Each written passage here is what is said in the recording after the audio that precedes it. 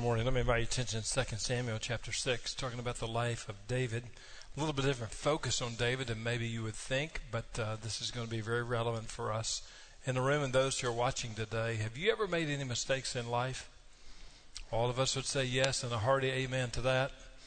Some mistakes are minor and others are major. I'll never forget when I was first introduced to eBay. Didn't really know much about it. Somebody just told me you can buy stuff really cheap and pennies on the dollar. So I thought, well, that's kind of my deal. So I started looking at things on eBay, and I found this item, and I was interested in it, and I made a bid on it. And lo and behold, I won the item, and I was excited about it, and then I read the fine print. I just made the down payment on the item. The real purchase price was coming. That was a major, major mistake. Thank the Lord for His grace. I was able to get in touch with the owners of that particular thing and to say, I really didn't realize that, and they let me off the hook, and so thank the Lord for that. Wednesday, Angie and I celebrated 37 years of marriage, and someone sent us a text message, thank the Lord, and someone sent us a text message, and I responded back, and here's literally what I typed in the text message. Thank you. The Lord has been good to us for sure. Now, let me say this. The devil is not your friend.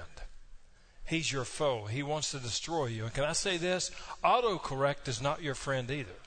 Autocorrect will mess up your life if you're not careful. And so I just simply typed back, thank you. The Lord has been good to us for sure. Thank the Lord. I looked at that message before I hit send, because when I looked down at the message, it said, thank you. The slots have been good to us for sure. How in the world did that ever happen? There's a lot of difference between the Lord and slot machines. We don't gamble, so you have to be careful. Before you hit send, make sure you read the message before you do that. Some mistakes are minor and others are very, very major. Yesterday, Angie and I, yesterday afternoon, putting two patio furniture chairs together. Jesus, have mercy on us for trying to do that.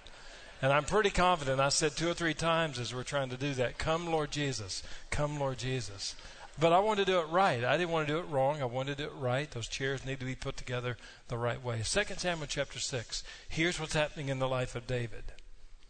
David had the desire to do the right thing, and that was to get the ark of God, to get it from the enemy's hands and back to the people of Israel in the city of Jerusalem. Here was David's sin. David wanted to do the right thing. He just did it the wrong way. We're going to learn from that. And here's what I want us to know as we look at this message, as we walk through this. As we think about how God works, does God care about the message that we share? He does. The message never changes. It's always the truth of God's word from Genesis to Revelation. It is always the gospel of the Lord Jesus Christ. There is no other way to be saved other than Jesus Himself. The message never changes. But let me say this today as well. Methods will change, and they do change, but please understand, God cares about the methods as well. We need to make sure that we do the right thing the right way. Now, as we think about David, David is a major, major personality in the Bible. And if I ask you to say something about David's life, many of you would be able to do that, to say he was a shepherd boy, authored under the Holy Spirit's leadership, Psalm 23. David committed sin, adultery with Bathsheba. We also know that he orchestrated the murder of a man because of that. But David in Psalm 51 ultimately confessed his sin, agreed with God, and asked God to forgive him and to restore him and to use him. We could say all those things about the life of David. But when you and I look at the life of David, what did God say about David? In Acts chapter 13, here's what the Lord said. David talks about him. He said, I found in David, the son of Jesse, a man after my heart who would do all of my will. What an incredible word from God about David. He's a man after my own heart. Now, what in the world does that mean when you say he's a man or she's a woman after my own heart? Fill in these 2 blanks here. Number 1, what does it mean? You care about the things God cares about in life. I mean, David cared about what God cared about in life. And here's same for us. If we're going to pursue the heart of God, and we're going to be known as a person after the heart of God, then we need to care about what God cares about. So what does God care about? He cares about lost people, so we need to care about lost people. God cares about marriages. We need to care about marriages. God cares about holiness. We need to care about holiness because he said, be holy as I am holy. God cares about families. He cares about the church. He gave the life of his only begotten Son. And Jesus said, I will build my church and the gates of Hades will not overcome it. But he also cares about unity, and we need to care about unity as well. And so we care about the things God cares about in life. Second statement, you're sensitive to God's leadership and discipline. When you follow the leadership of God and you're a person after his own heart, you're going to follow and you're going to be sensitive to God's leadership, but also to his discipline. What do I mean by that? When you look at David in 2 Samuel 6, God's leadership was to get the ark of God, to get it from Abinadab's house and get it back to Jerusalem where it needs to be, because it's the very focus of worship, true worship. David, again, wanted to follow God's leadership and do the right thing. He just did it the wrong way. As you and I think about life and you think about God's leadership, how are you following the leadership of God? And then I get personal in my own life. How am I following the leadership of God in my own personal life, but also as the pastor of this church? How are we following the leadership of God? Let me just pull back the curtain for a moment and give you some insights where I'm seeking God's direction. And I want to make sure as I seek God's direction with many other leaders in this church that we not only do the right thing, we make sure we do it the right way. When it comes to the faith building and faith facilities, we are seeking the heart and the leadership of God because we want to make sure we handle those facilities the right way and for the right purpose. When I think about our vision statement, we exist to worship God and love people and share Jesus and make disciples. We want to do that for the glory of God. We want to do the right thing, but we also want to do it the right way. And then when I think about the next generation, I think about preschoolers and kids and students and collegiate students, young folks. We want to make sure we are investing in the next generation. We're serious about it. When it comes to finding a next generation pastor, when it comes to raising up leaders and more workers and more insight into that, we want to make sure we do the right thing the right way because we know God wants to use this generation for his glory, seeking to be used of God. And then you look at the life of David. When it's about leadership, it's also about discipline, because here is a man after God's own heart. But here's something about his life. Even though he was a man after God's own heart and God said he would do all of my will, David sought to do the right thing the wrong way. And you and I know this very true, for we can do the right thing the wrong way as well. You look at David, a man after his own heart, still committed a sexual sin, an inappropriate relationship. And believe me, if it's not for the grace of God, we could do the same thing as well. And David even orchestrated murder to cover that sin up. And if David, a man after God's own heart, would do that, you and I could do the same thing as well. But we also know David, a man after God's own heart. As he was convicted about his sin, he came before God and he confessed his sin, repented of his sin, and he asked God to restore him as well. And as God did that in the life of David, he'll do the same thing in our lives as well. If we will come before him with brokenness, repentance, and confession, God will restore us like he did David. That's what it means to be someone after the heart of God. So I want to walk through this. How can we make sure from 2 Samuel chapter 6, in the life of David, how can we make sure that we do the right thing the right way, not the right thing the wrong way? How can we do that? I want to walk through this. Number one, pay attention to the small details. I've had the opportunity a couple times to play one of the most famous golf courses literally in the world. And when I was on the property of that golf course, it was overwhelming to be there. But here's one of the things I noticed, because I'm always looking around and seeing how things operate. I noticed this golf course, those who run the place, they pay attention to the smallest details possible. And what that means is if you're going to be a leader or you're going to give direction and guidance to something, you need to make sure you pay attention to the small details. Why are so many people not living effective in life? They're not paying attention to the small details. Why are so many marriages turned upside down? It's because they're not paying attention to the little foxes in the vineyard. Why are so many families dysfunctional? They're not paying attention to the small details. Why are so many churches busy with activities and programs but still not making a kingdom difference? They're not paying attention to the small details. I encourage you in life, if you're going to do the right thing the right way, pay attention to the small details because those details matter. Let me ask you this.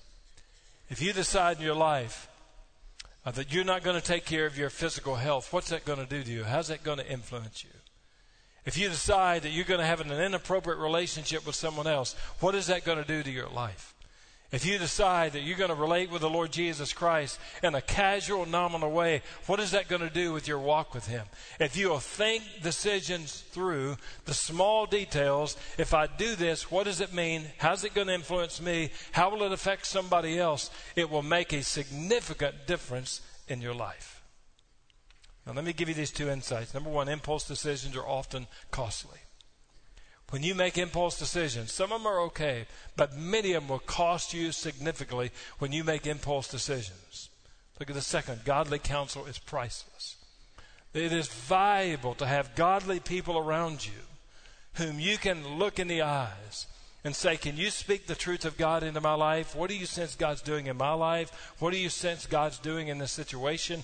What do you believe God wants me to do in this situation or us to do in this situation? But again, godly counsel is priceless. Now, David here again, look in verse 1. David again gathered all the chosen men of Israel, 30,000 of them. And he talks about this Bali, Judah, and he goes to bring up the ark of God from there, going to bring it back to the city of Jerusalem. And as they carried the ark of God on a new cart and brought it into the house of Abinadab, which was on the hill, Uzzah was there, Ahio was there, not the state Ohio, but Ahio was there.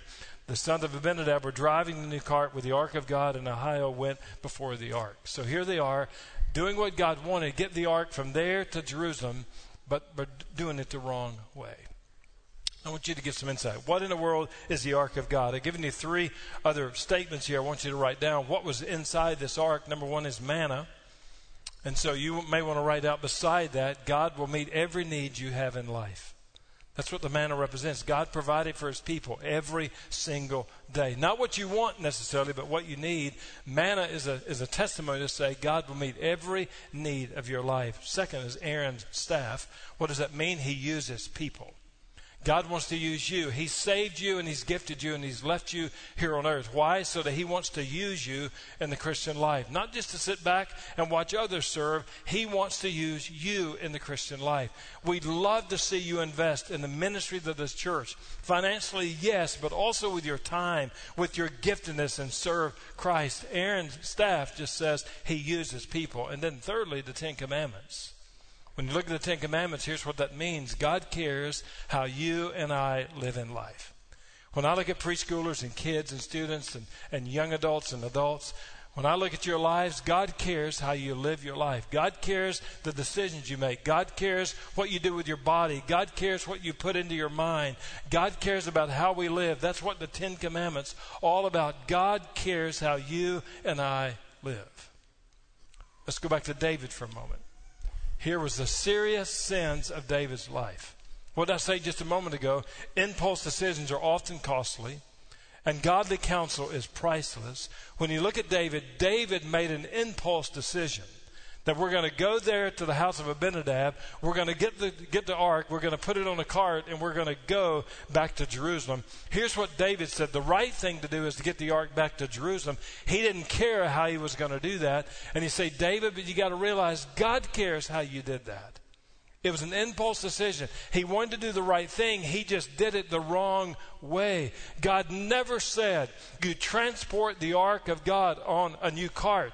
He said, you transport the ark of God on the shoulders of leaders, not on a new cart, but on the shoulders of Levites, the Kohathites. You transport it by those individuals. God was clear about the message, but also the methods. David made an impulse decision. I'd also say this. David did not seek out godly counsel. And here's what I mean with that.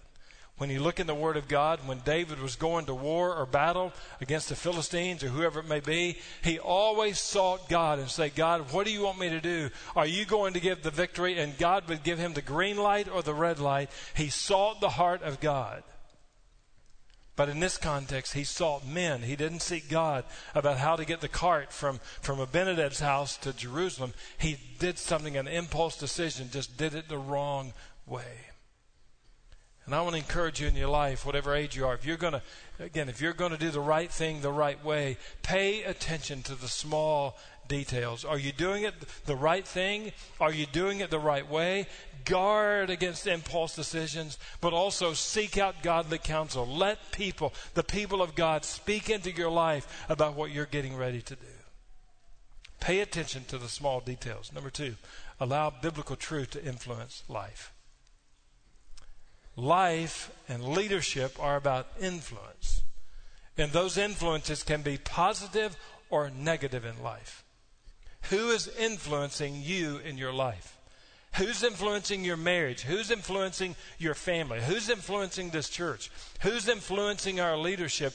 Influence makes a difference. Now, write these words down. Who or what influences us? And I've given you 3 here. 1 is people. People will either influence us in a positive way or a negative way. And here's what I can tell you.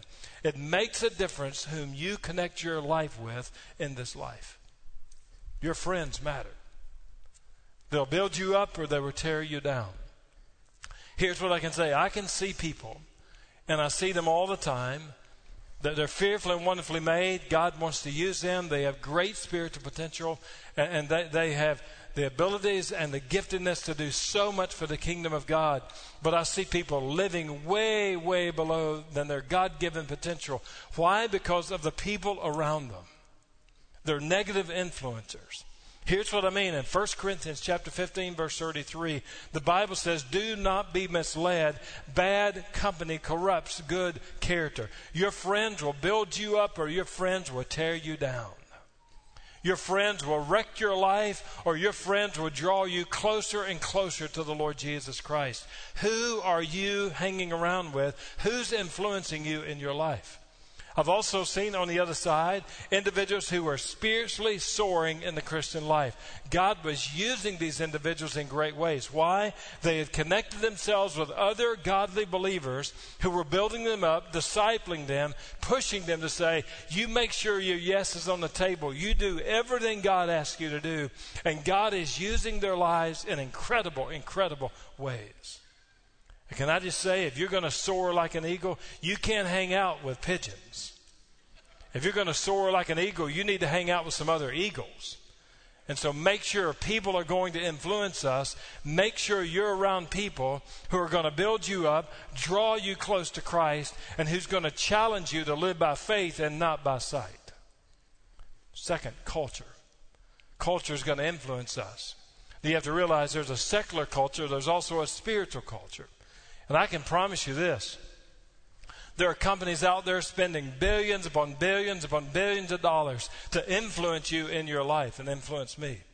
Here's what they're trying to do. Influence us. You need to drive this. You need to wear this. You need to look like this. They're doing everything they can to influence you and me. The secular culture wants your life. And understand this. They want your kids and your grandkids as well.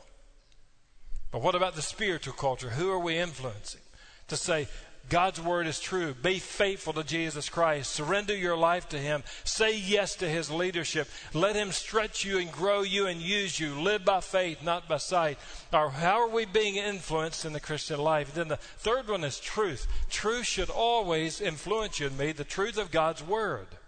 What does the Bible say about marriage? What does the Bible say about family? What does the Bible say about finances? What does the Bible say about parenting? What does the Bible say about work? We should always ask God, let your truth, inerrant, infallible, authoritative, God, let your truth influence my life and my walk with you. Let's walk through this.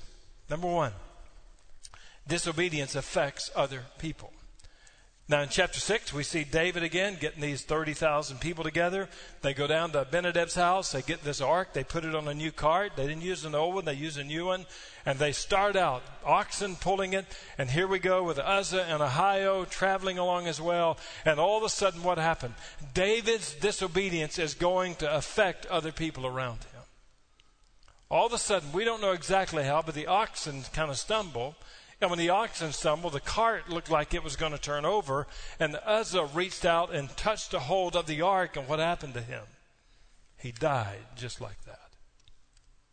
He touched the ark of God and lost his life. David's disobedience affected other people. Nathan came and what? Said, David, your sins have found you out. His sin with Bathsheba and the consequences of that, trying to cover it up, influenced who? Bathsheba's husband. He lost his life because of David's disobedience. So your disobedience will not only influence your life, it's going to affect other people around you. I've seen this again and again when pastors fall, whether it's by morals or money. It not only affects that pastor, it affects his family, it affects the church family, it affects the community, it affects the kingdom of God. Your decisions, your sins will affect other people in life. And so David is testifying to that. His action of doing the right thing the wrong way cost Uzzah his life. Look at number 2. Absolute truth does exist.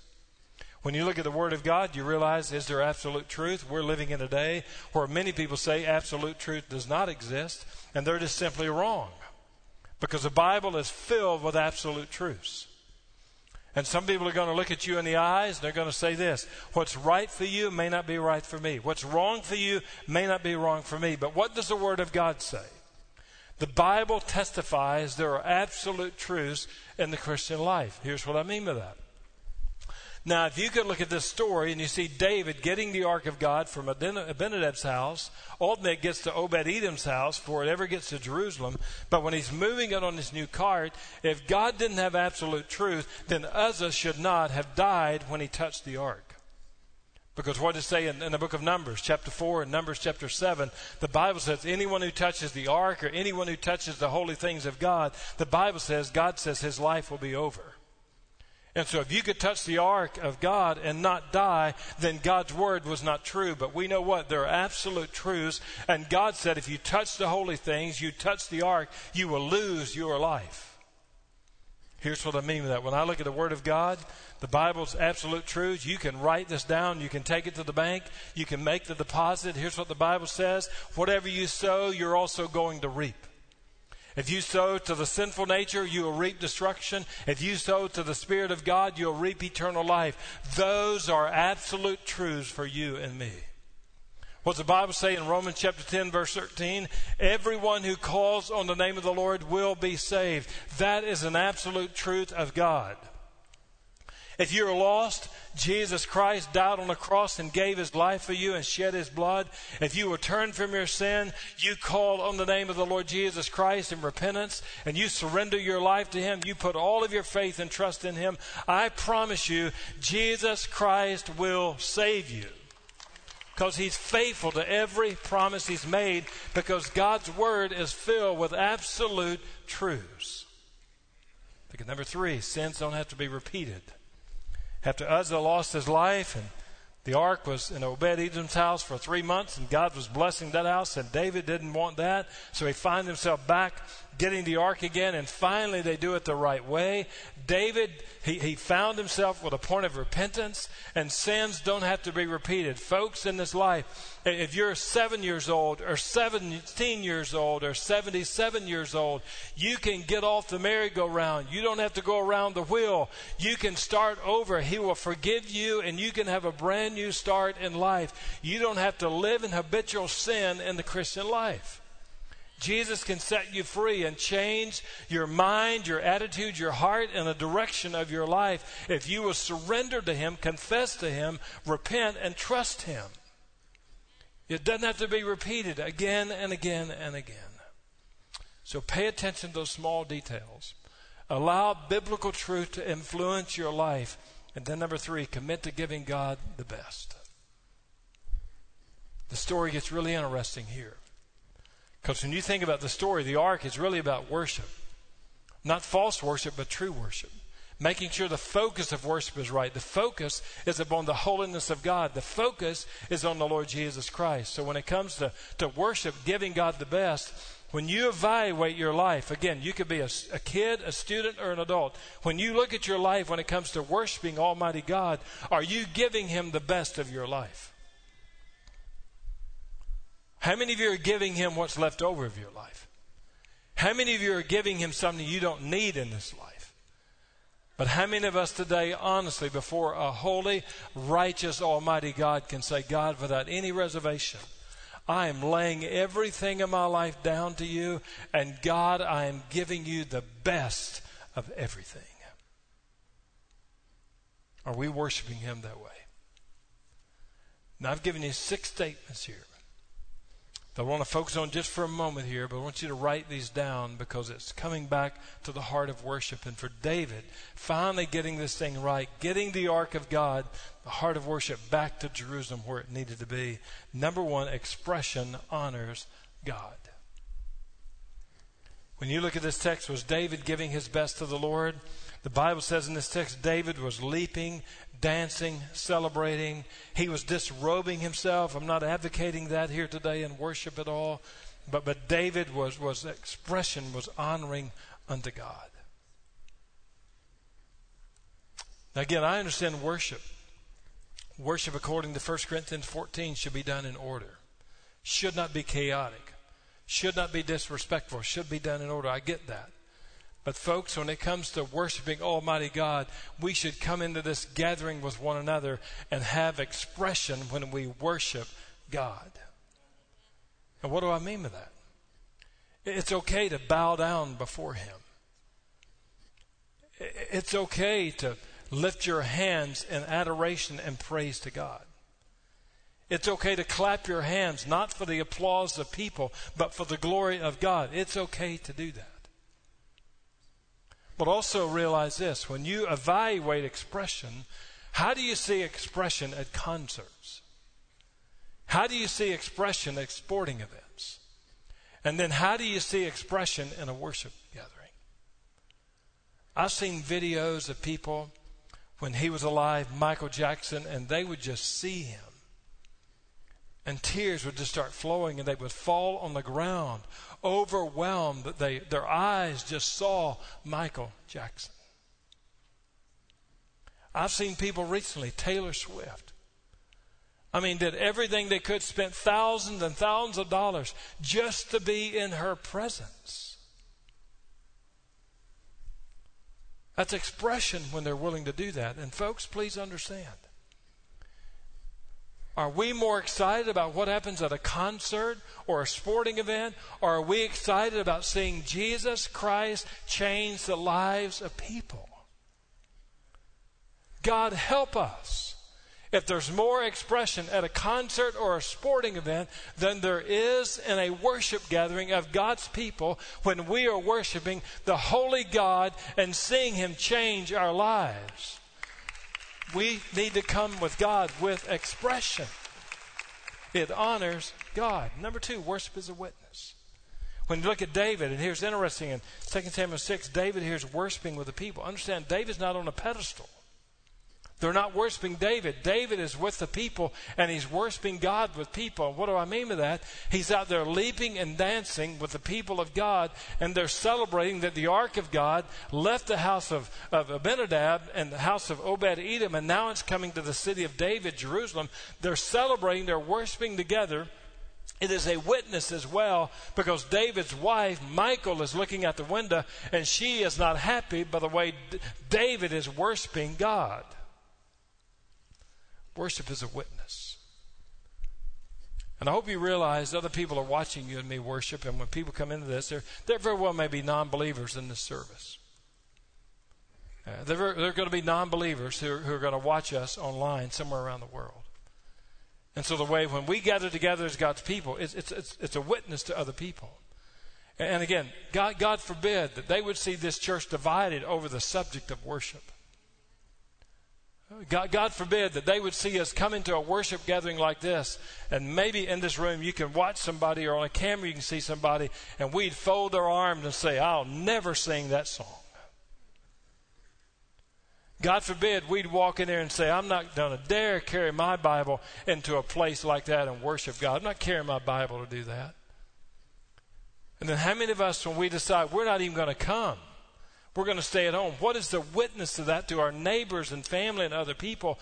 Worship is a witness. When we come into this sanctuary and we sing, we bring God's word and we participate together, it is a powerful witness to other people who are believers or who are non-believers. We need to be a witness to other people. Number 3, criticism isn't far away. When you start worshiping God with expression, you give him the best of your life, you can expect criticism is not far away of your life. And what happened in the life of David? David's wife was the one who criticized him. The Bible says she despised him in her heart. Now, when I read that, I wish I had time to deal with this. My time's running out. But I wish I had time to, because in 1 Samuel chapter 18, you read this story about Saul and about Michal and then about David. And here's what the Bible says on 2 different occasions in 1 Samuel chapter 18. Here's what it says. Michal loved David. What in the world happened between 1 Samuel 18 and 2 Samuel chapter 6? On one hand, she loved him, and now it says she despised him in her heart. And when your spouse despises you in his or her heart, your marriage is not going well. But how did you get from loving him to despising him? I mean, how do couples in our day get from, I love you, I want to spend the rest of my life with you, to now, I don't want to be in the same room with you? How do you get to that place? It happened for David and Michal. Criticism isn't far away, and she is criticizing David. And when you give your best to God, you surrender your life to him, you worship him with spirit and truth and with expression, you can expect criticism to be far away in your life.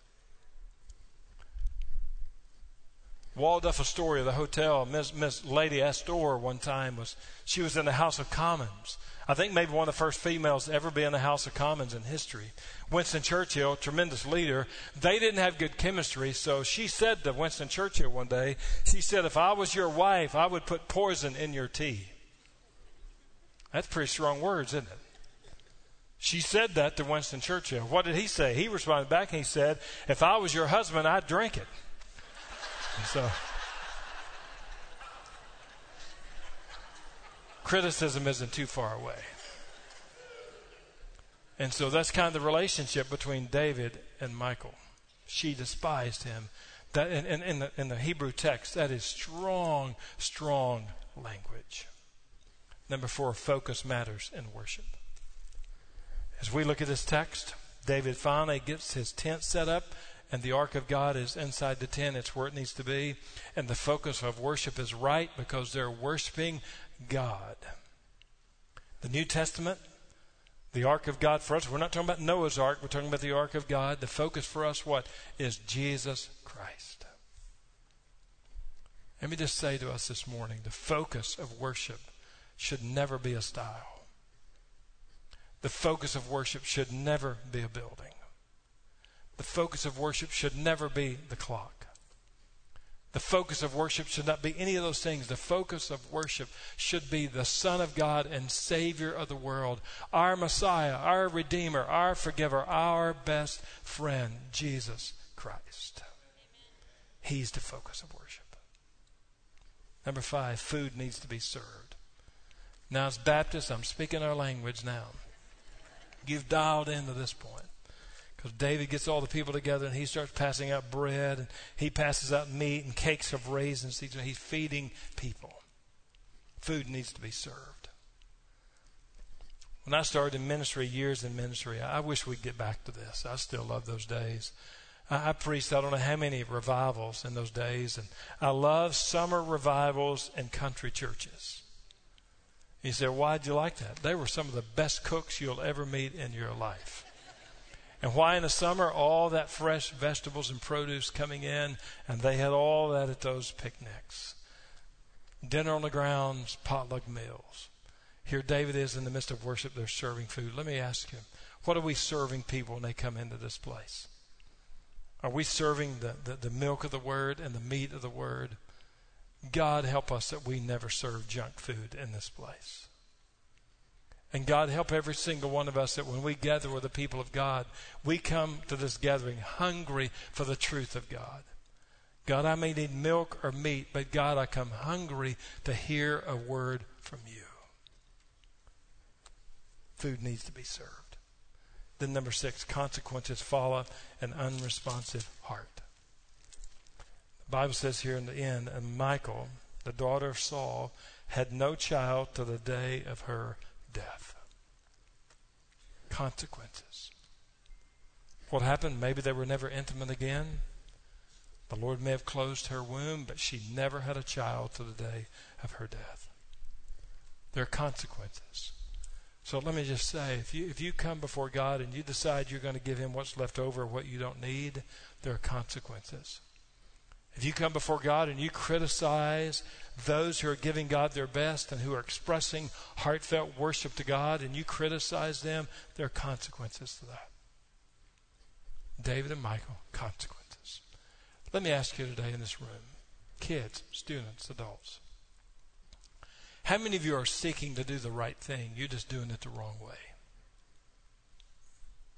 And how many of you need to put the brakes on and say, God, no, I don't want to go that direction. God, I want to do the right thing the right way. And a part of that, you just need to come with surrender and say, okay, God, now what's the right way? What's the right way? Let me just say, the right way is surrender your life to Christ. The right way is to follow him in believer's baptism. The right way is to join the fellowship of a Bible-believing, mission-minded church. The right way is to say yes to the call of God if he's calling you to serve. The right way is to say, God, I've made a mess out of this. I need forgiveness. I need a brand new start. Those are the right things the right way. In this room and those who are watching, what's God calling you to do? And make sure, by the life of David, you're doing it the right thing the right way. And the only way we can do that is because Jesus shed his blood and gave everything for you and for me. Let's pray together. Lord Jesus, as we close this sermon, Lord, we close this sermon by an invitation. And the invitation is for people to do the right thing the right way as the Holy Spirit leads. Your word says. And Father, I pray today as our pastoral staff is here, as our prayer team is here, God, if somebody responds to us on a platform that they're watching on, Lord, we're going to respond back to them. But Lord, as people surrender, as they say yes to you in a private way, but God, you may be calling some to make a public decision as well.